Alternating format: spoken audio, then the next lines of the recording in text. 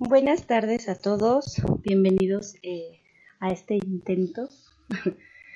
La idea de este pequeño proyecto, que como pueden ver es muy rupestre, la idea es que vayamos capítulo a capítulo, se llama Leamos Juntos, y pues esperemos que esta vez Facebook no se ponga tan especial y logre subirlo.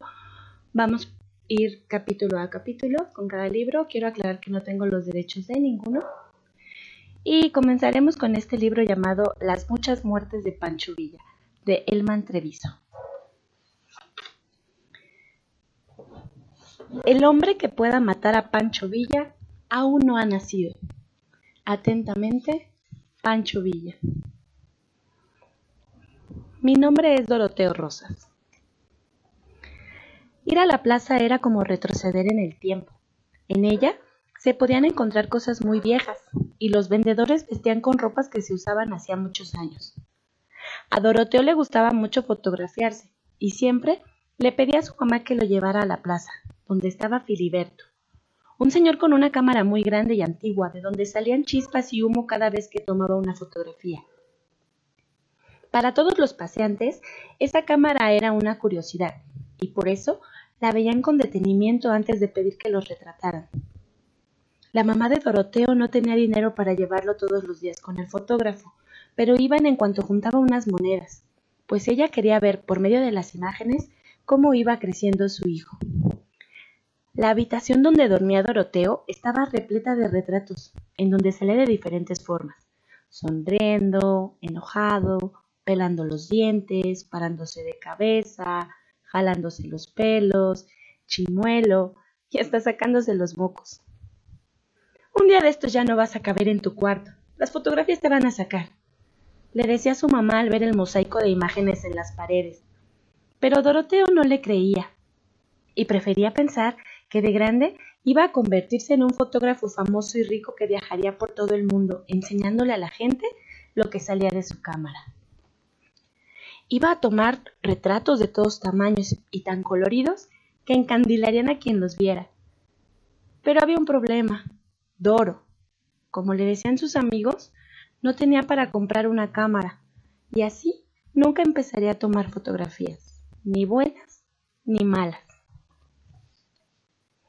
Todos los 31 de diciembre se ponía como propósito de año nuevo juntar lo suficiente para comprar una muy grande, que le sacara más chispas que la de Filiberto, o una más nueva, aunque no sacara nada. Pero pasaban los años y por más que ahorraba, nunca juntaba suficiente dinero, ni siquiera para una cámara del tamaño de una uña de gato. Se empleaba con los vecinos para cortar la hierba, traer el mandado o sacar a pasear al perro.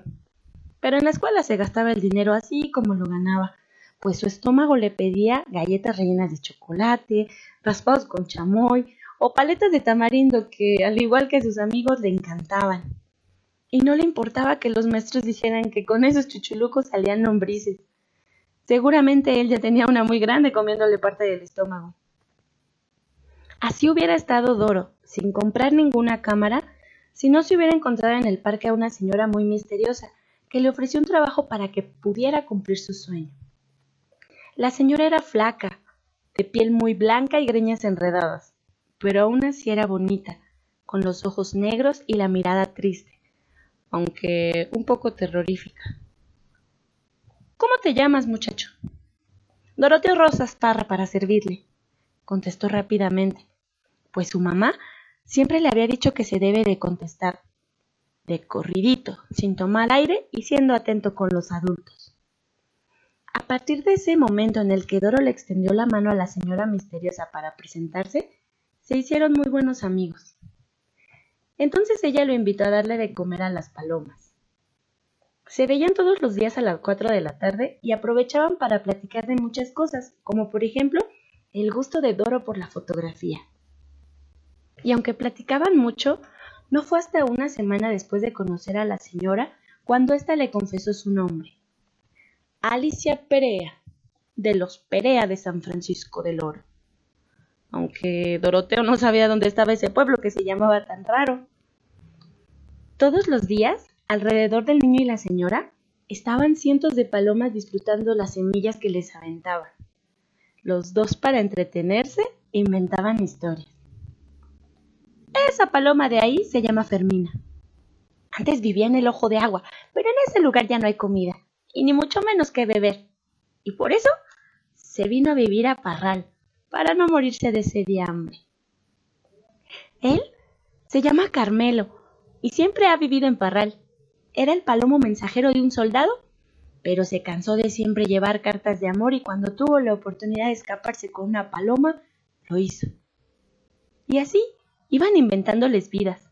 Pero al igual que el palomo Carmelo, Doro se cansó de hacer lo mismo todos los días y le dijo a Alicia que ya no podría acompañarla, porque tenía que ir a jugar fútbol con sus amigos. Fue la única excusa que se le ocurrió. Y como no era muy bueno para mentir, doña Alicia supo que a su amigo ni siquiera le gustaba el fútbol. Entonces, para que no se aburriera, decidió contarle un secreto. Uno de esos que dicen te cambia la vida. Esto no se lo he dicho a nadie.